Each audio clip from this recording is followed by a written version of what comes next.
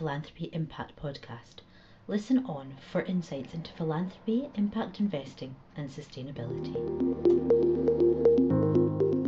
Welcome everyone to another session of Walk in My Shoes, where today our board member, Ceris Gardner, will be discussing the topic Policies and Resources with our expert panel.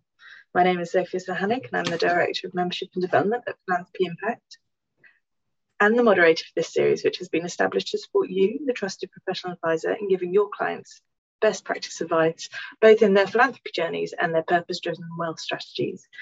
It is important that you're empowered with knowledge for your clients, but it is equally important that you understand where to signpost to and where to find trusted partners for your clients. I just want to quickly highlight that given we are now back to facilitating our popular in-person networking events, we will be holding the Walk in My Shoes live sessions every other Monday. I'll be sending a save the date out at the start of each month to members so you can put them in your diary, and we'll continue to send you the links just before the sessions.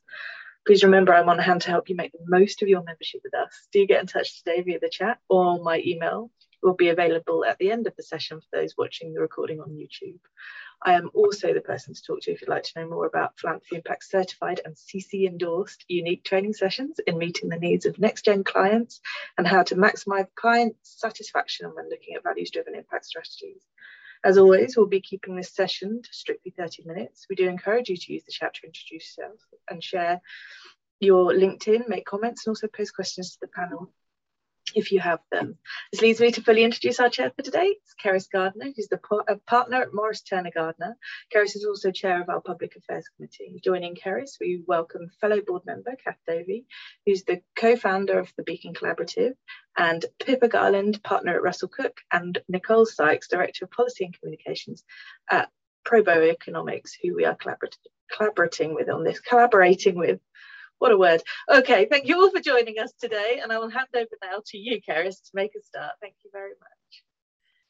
Thank you very much indeed, Sophia. Welcome, everybody. Thank you very much for joining the webinar today. We hope that you'll go away with a lot of food for thought, because we've certainly been thinking hard about this for you. Remember that the vision, shall we say, of Philanthropy Impact is, and I will read it out because it's not easy to get your tongue around. John can do it better than me, I think. It's a world where individuals and families engage in values-driven investment and philanthropy, supported by professional advisors.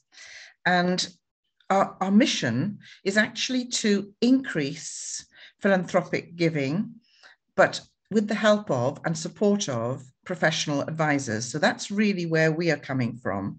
And the webinar today is intended to investigate how, by collaborating with government, by introducing new policies that might help to enhance, grow philanthropic giving, that we might be able to achieve one major incentive, which is to increase the quantity of philanthropic giving from all sectors of society.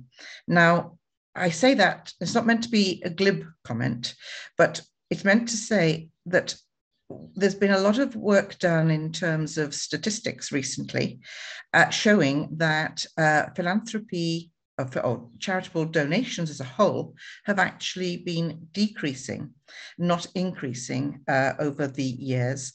And even despite the COVID increase, the trend seems to be downwards. Now, I'm happy to be corrected on that if, for example, Nicole or Cath know differently, but it depends on which reports you read as to where philanthropy is heading at the moment. So the very first thing we have to do is stop that downward trend, it seems to me. And of course, the whole purpose of the talk today is, can we find some policy incentives to help increase philanthropic giving across the board? So without more ado, I'll start with a few questions because we have such an expert panel here that it would be a shame for me to do any more talking than I have to. So just starting with the very general question, Nicole, perhaps you'd like to start us off. What are some of the key issues and solutions that government, working in partnership with philanthropists, social and impact investors, need to address, working with the third sector? What's your sort of view on that? Yeah, that is a broad question. And I think it's fair to say that sort of if you look at the relationship between government and the third sector and philanthropy, it's very broad because the social sector does have an impact on pretty much everything. If you want to improve jobs and getting people back to work at this moment in time, one of the biggest barriers is mental health. So you need charities that are great at mental health and employment, which we have rather than services. If you're looking at the NHS and the backlogs and stuff that it's struggling with, again, charities have a pivotal role to play. If you're looking at the environment and solving climate change, there is no issue, in summary, that government wants to solve that charities and philanthropists aren't also working on themselves. And in many cases, they work very, very constructively together, both at national government level and at local government level. However, I think we probably see three challenges in that relationship. We did a big survey, surveying MPs, councillors and civil servants, had about 600 respondents last year. And we identified three challenges. And one is a knowledge gap on both sides of the fence, that sort of charities and community groups don't understand enough about the structures and processes for policy making, so they struggle to make the biggest impact that they can. And then also that many policymakers don't understand how charities and philanthropy work. Secondly is around skepticism around evidence and campaigning, and also some skepticism around the quality of services that charities deliver. So really a lot of emphasis around how can charities improve their measurement and their evidence and trust in that. And then there are I'd say some genuine disagreements between some bits of the policymaker kind of world, particularly I would say around Conservative MPs, about the role of charities in campaigning if they receive public funds, and that being quite a touchstone issue in many cases. So very important on every issue, but there are some challenges that need to be overcome to really make the most out of the potential policymakers and charities have when working together. Thank you. Cath, did you have anything to add to that? I think that's an excellent summary. No, I think that's absolutely right. And obviously a lot of our work is focusing on the knowledge gap, and knowledge gap not just between charities and government, but between philanthropists and charities and philanthropists and government. Each side needs to know what the other does and what it can do and how they can work together. It seems to me to be fairly fundamental to how do we move forward with collaboration. Thank you. Pippa, did you want to add anything from the perspective of the professional advisor? Because, of course, what you and I see as professional advisors can be a different perspective again from, the Pro Bono Economics and Beacon Collaborative perspectives. Yeah, and I suppose the general point is there are so many issues at the moment. It's almost a bit overwhelming when you sit down, you think, what are the list of issues? And I'd agree with Nicole's point about there are some very successful partnerships out there where charities are really getting their voices heard. But in terms of that knowledge gap, speaking as a professional advisor, sometimes interacting with government can be quite daunting and very cost intensive, both time and, for example, legal cost. Going through that procurement process, you need a lot of specialist knowledge. It's often very tight turnaround time, so you can't necessarily get into partnerships. And to go through, for example, government terms and conditions on overseas aid, you need legal advice. And it's perhaps a less familiar way of working to some charities that can enjoy quite informal collaborations with other, for example, charity partners, going through that very regulated, highly legalistic way of working. I think that can act as a barrier as well. I think, Nicole, picking up on your points about some of the views perhaps of some MPs about charities and the role they play in civil society. I think that's right. I think charities are being targeted by a few, particularly, to be honest, Conservative MPs at the moment, if they kind of speak up. I think we saw recently Maternity Action, their chief executive, had some tweets about the scope of an advisory board that they've been invited onto by the government, and they swiftly got uninvited. So understanding that key role that charity plays and has always always played in speaking up on societal issues, and the relationship that has with government and the government of the day, I think, is perhaps silencing charities as well, and inhibiting that kind of free partnership between them. Yeah, it's very interesting. So it sounds as though the levers of government, shall we say, also need educating the other way, so that they're not dissing comments from charities when it doesn't suit their political purposes, because that is not the point of philanthropy and charity, but obviously we should be able to speak truth to power, and I've always believed in that. So how should charities engage with policymakers then? What would be your recommendations, Nicole? Do you have a view on that? Yeah, absolutely. So the point on evidence is really important, and the more you can bring evidence to the table. But I think it's fair to say that different kinds of policymaker need to be engaged with in different ways and deal with information differently. So civil servants, for example, love a report. If you've got a nice quotable statistic in a report that they can pull into their briefing, that works for them. You've got to think about what's important for them, briefing their minister, there we go. And they also really value one-to-one conversations, behind closed doors, so that everyone can be frank and share information both ways. And they really put a lot of value on the importance of long-term relationships, which they sometimes can build, but sometimes move too fast out of a job in order to be able to. If you look at MPs, there are differeces between Conservative and Labour MPs on this. Conservative MPs, their favourite way to be engaged with a charity is at an event. Labour MPs actually spend a lot of time on charities' websites, apparently. According to our polling, that's where they get most of their information from. So I think it differs between them. The one thing I would say is it is all about targeting with MPs. It's how can you make this relevant to their constituency and to the stated interests that they have.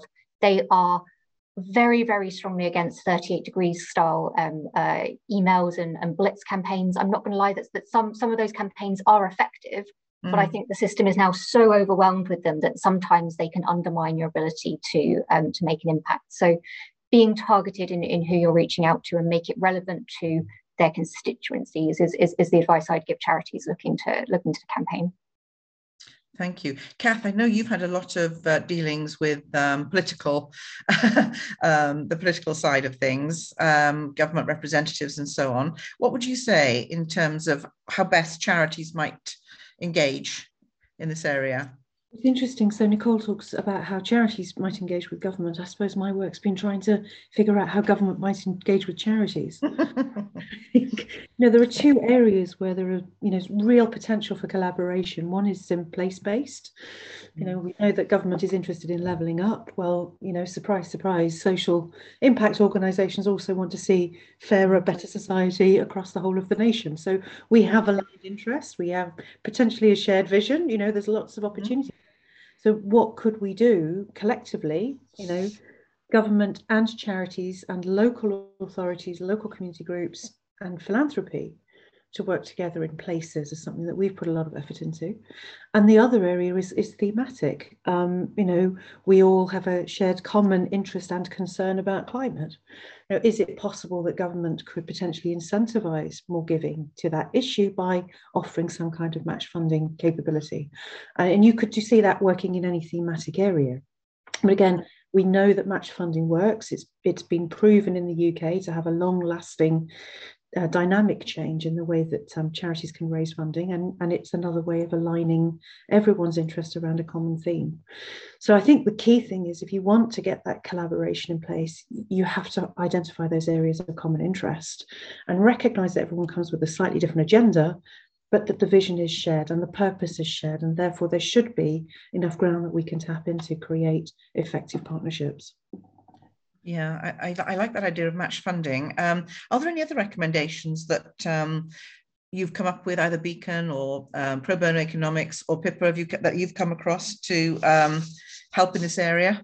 For example, I know we, the professional advisors, always talk about tax incentives, and whether you wanted to have a quick word about that while we've got a few moments, Pippa.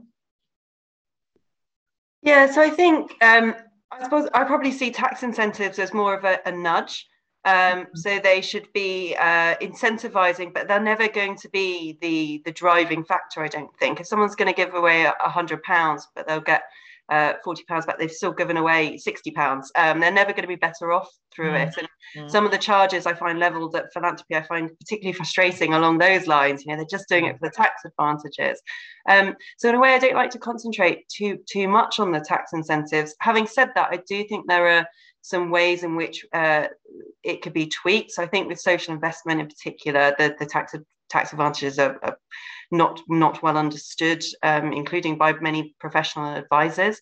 And there are potentials, I think, to bring things across. I know the charity remainder gift is an idea that's been floated for a while, and that would essentially allow someone to give away money, but also be able to benefit from it. And I think when we're seeing at the moment people feeling increasingly uncomfortable on edge about their own personal financial positions, they're going to be more reluctant to give money away. And what can we do to counteract that? Yeah, I suppose what everyone listening in to the webinar today would love to know is, how do we actually get government, whichever department we're talking about here, to listen and take on board what we're saying and our recommendations in all of this? Does anyone have any ideas? Cath, you were nodding your head, as was Nicole, and I know you both are very experienced in this area. Nicole, I'm going to defer to you on this one and then pick up. Okay. I would say there are 4 key things, and if I get to the end of the sentence and remember all 4, then we'll be doing well. But number 1 is your evidence. Realistically, if you think about the process of how it works, if you come with a proposal, the next question that's always going to come from civil service or from government is, what's the benefit it's going to have? How do I stand this up to the Treasury in terms of the cost implications? So number 1 is your evidence. I think 2 is your relationship. And you will always have more impact with government if you have spent a long time building up that relationship. That's very hard to do. And as Pippa mentioned earlier, it's very investment heavy. But relationships is how the world works. Third, I would say, is the community that you build and the support that you have for your proposal. If you're coming in as a solo flyer, your proposal better be great. But they're always going to the next step of a proposal is to go out and consult on it, and that's what government will do. And if the people who that proposal would affect or are meant to benefit turn around and have never heard of it or think it's a nonsense, then government is going to be much more sceptical about what you're doing. And the fourth thing I would really stress is that understanding of what is important to government right now. And again, that is resource intensive to be monitoring and understanding the nuances within government, and they're always going to change, and they change with every reshuffle, and you have to be very agile. But for example, we're talking about tax incentives. Making the case to Treasury right now about tax incentives, you're going to have to be incredibly aware of the financial pressure that they're under, and do everything that you can to explain where that money might come from, and really what are the benefits that can be had, because I can't emphasize enough that there is a lot of skepticism within Treasury about the incentives that we already have. So asking for more, particularly when you've had stuff like the social investment tax relief, which was very unsuccessful, you do have an uphill battle, and you need to make sure that you have all of those factors in place, and you're putting it in their language, and you understand the stresses and challenges that money is always under. Yes, absolutely. Pippa, I know it's a major battle because, whenever you hear of anyone who's tried to get anything through to government, it's been very difficult. And if it does get as far as being read or onto the desk of somebody, it tends to be kicked into the long grass. What is your experience? Or how could you sort of say we could address these challenges if you have any ideas on that?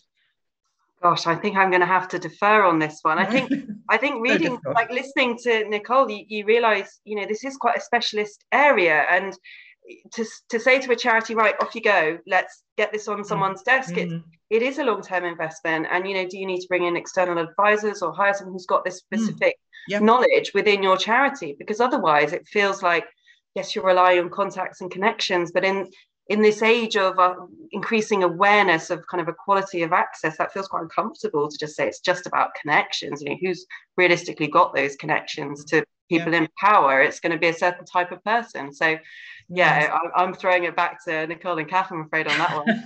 Well, you're a lucky charity indeed if you have a connection on your board, for example, on your board of trustees or something of that nature, who could actually intervene for you in some way. But Cath, I know we've talked before about the idea of perhaps a philanthropy commissioner. Would that be at all helpful, do you think, if we had like one point of contact that who genuinely had as his or her portfolio the requirement to make sure that philanthropy, social impact, investment impact is genuinely looked at, embedded in, woven into the fabric of all government departments? Is that something that might help work, or are we sort of, is it wishful thinking on this point? Well, who knows if it's wishful thinking, but the idea would be that it would have someone in the civil service. So it may, commissioner is a kind of catch-all term, but somebody who can take it as their role to understand philanthropy and giving and how that interacts with the charity sector and what is the role of incentives. And actually, I would go beyond incentives, Pippa. I'd say, incentives are just one part of the package of enablement that we need. We don't have a regime for philanthropy in the UK. We have a regime for charitable giving. And so philanthropists have to fit within that regime, and that creates challenges and frictions and problems. And can someone help us to look at those challenges? If we were able within the civil service to get somebody who has the responsibility for understanding this stuff, then perhaps if we wanted to get match funding off the ground, they could liaise with whichever department and with Treasury to help us to develop that kind of scheme. Or indeed, if there were issues within the regulatory environment where it would be helpful to get the Charity Commission and the FCA together at the same table, somebody with that convening power who can do it. So that's the concept. It's an enabling role within the civil service. In some ways, it kind of goes back to where we were with the Cabinet Office a few years ago. But the idea is we need someone who has that long-term view. So it has to be within the civil service. And to Nicole's point, this is about relationships. And as Pippa says, it's very hard for charities to build those relationships. They don't have the resource to build long-term relationships and monitor the nuances of what's changing in government. So can we get a point of contact where that doesn't change, where there is consistency, and hopefully channel some of the sort of broader goals, aspirations, hopes, dreams, but importantly, potential transformative interventions through a single office within the civil service. Yeah, that's very interesting. Do you, Nicole, well, all of you actually, do you think the media might have a role to play in all of this in terms of bringing this, or philanthropy, whatever you want to call it, to the attention of those in power? Is that a way forward potentially? Well, my view on the media is that, the responsibility of media in the context of philanthropy has always been to hold people to account, and you see that in the narrative around philanthropy that's developing in the UK press. Where the media and government interaction could be quite positive is, for example, if through a philanthropy commissioner or through greater attention to philanthropy from government, then this becomes part of the national conversation, and that's what gets reflected in media, not purely the holding to account role that, of course, is kind of central to the way that the media operates. I see what you mean. Nicole, did you have anything on that you wanted to say? Yeah, I'm aware that Pippa's come off mute as well. But oh, sorry. No, not at all. Yes, so firstly, I think the media absolutely does have a role to play, and I'd support everything that Cath just said. What's interesting is trying to find a space within the media to think about it, because there's no newspaper editor or correspondent sitting there thinking, oh, I must write about philanthropy because that's an important part of my job. And it crosses a lot, similar to what I was saying earlier, it crosses a lot of news desks. Social affairs might care about it. Economics, if you try really hard, and your me might just, or you're working on the stuff that we do, really making that economic case, they might just bite. Parts of, FT Advisor may take stuff around wealth advisors. It's a very challenging environment. No one is writing regularly about this stuff. So is it that sort of lack of people, and also then lack of experience. So sort of the news desk understanding of philanthropy is very limited to stuff like J.K. Rowling gives a lot of money to charities. You know, it's very celebrity based. So making stuff that's urgent and people based and newsworthy, making philanthropy newsworthy is hard. Good point. Pippa, sorry to go the wrong way at that point. No, not at all. I think probably just echoing, you know, my experiences with the media and charity and philanthropy at the moment is almost wholly negative. And it comes into my advice with charities now. Number one is almost Daily Mail sniff test. Is this going to be a headline? Because if it is going to be a headline, it will be negative, because that's the way journalists view the media at the moment. And where there's a negative press story, there's often a negative regulatory intervention as well. So at the moment, that's how I see the media bringing in power. It's almost in a wholly negative way. This Sunday there was the giving list alongside the sometimes rich list. More things like that, kind of, I suppose, highlighting and celebrating generosity, but also what does generous look like in the UK, and getting an understanding of that across to people, I think might be helpful in terms of motivating giving. You know, oh gosh, everyone else gives 3%, I need to give that as well. I mean, unfortunately, that's not the figure. I think if you gave just 0.5%, it got you into the top 50 on Sunday's list. So right. Okay, I see John has appeared. Oops. Watch out. That's not that bad. We're in trouble. That was really excellent. We're just barely scratching the surface. There's so much absolutely to discuss. I mean, it's so important that the third sector, charities, etc., and government work together, along with the corporate sector, and along with regulators and stuff like that. I think that's really essential. One side that you didn't mention, I think, is the fact that the third sector really needs to build its capacity to campaign. I mean, I've worked with probably a couple of hundred charities before I joined Philanthropy Impact, and the ability to campaign was up and down. And so I think there's issues around building capacity and that kind of thing. The other thing that's, I should have participated in this, shouldn't I? The other thing to keep in mind is the role of patriotic billionaires and the other side of this, which is also around taxation. So thank you very much, Ceris, Pippa, and Nicole, and Cath. I'm going to do, could you do final words of wisdom for 30 seconds, if that's okay? So let's start with Nicole. No pressure, no pressure. I guess I would mostly say that, like, the Law Family Commission on Civil Society has a lot of evidence in this space. We've obviously only just scratched the surface, but there are several reports on our website that have a lot of evidence that will help you campaign, if that's where you want to start. Great, thank you. Cath. Thanks, John. I'm going to go back to Ceris's original question around policies that will increase giving. And I think the thing that I would just keep pointing out is that we have a systemic challenge with increasing giving in the UK, and policy is only one part of it. So it's a very important part. It is the part that could potentially get things moving.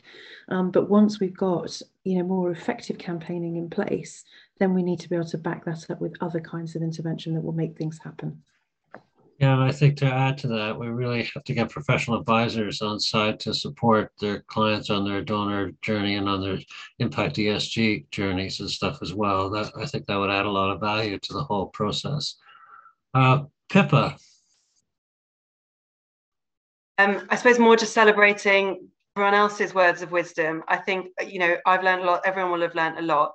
And I think one of the things, my takeaways is that this is a really specialist area on the ground and legally. I'm thinking we've got all these bills coming through, the election bill, the police courts and sentencing, the environment, the media environment, the political environment doesn't seem to be encouraging charities campaign, but there is knowledge out there if you do want to go into this area.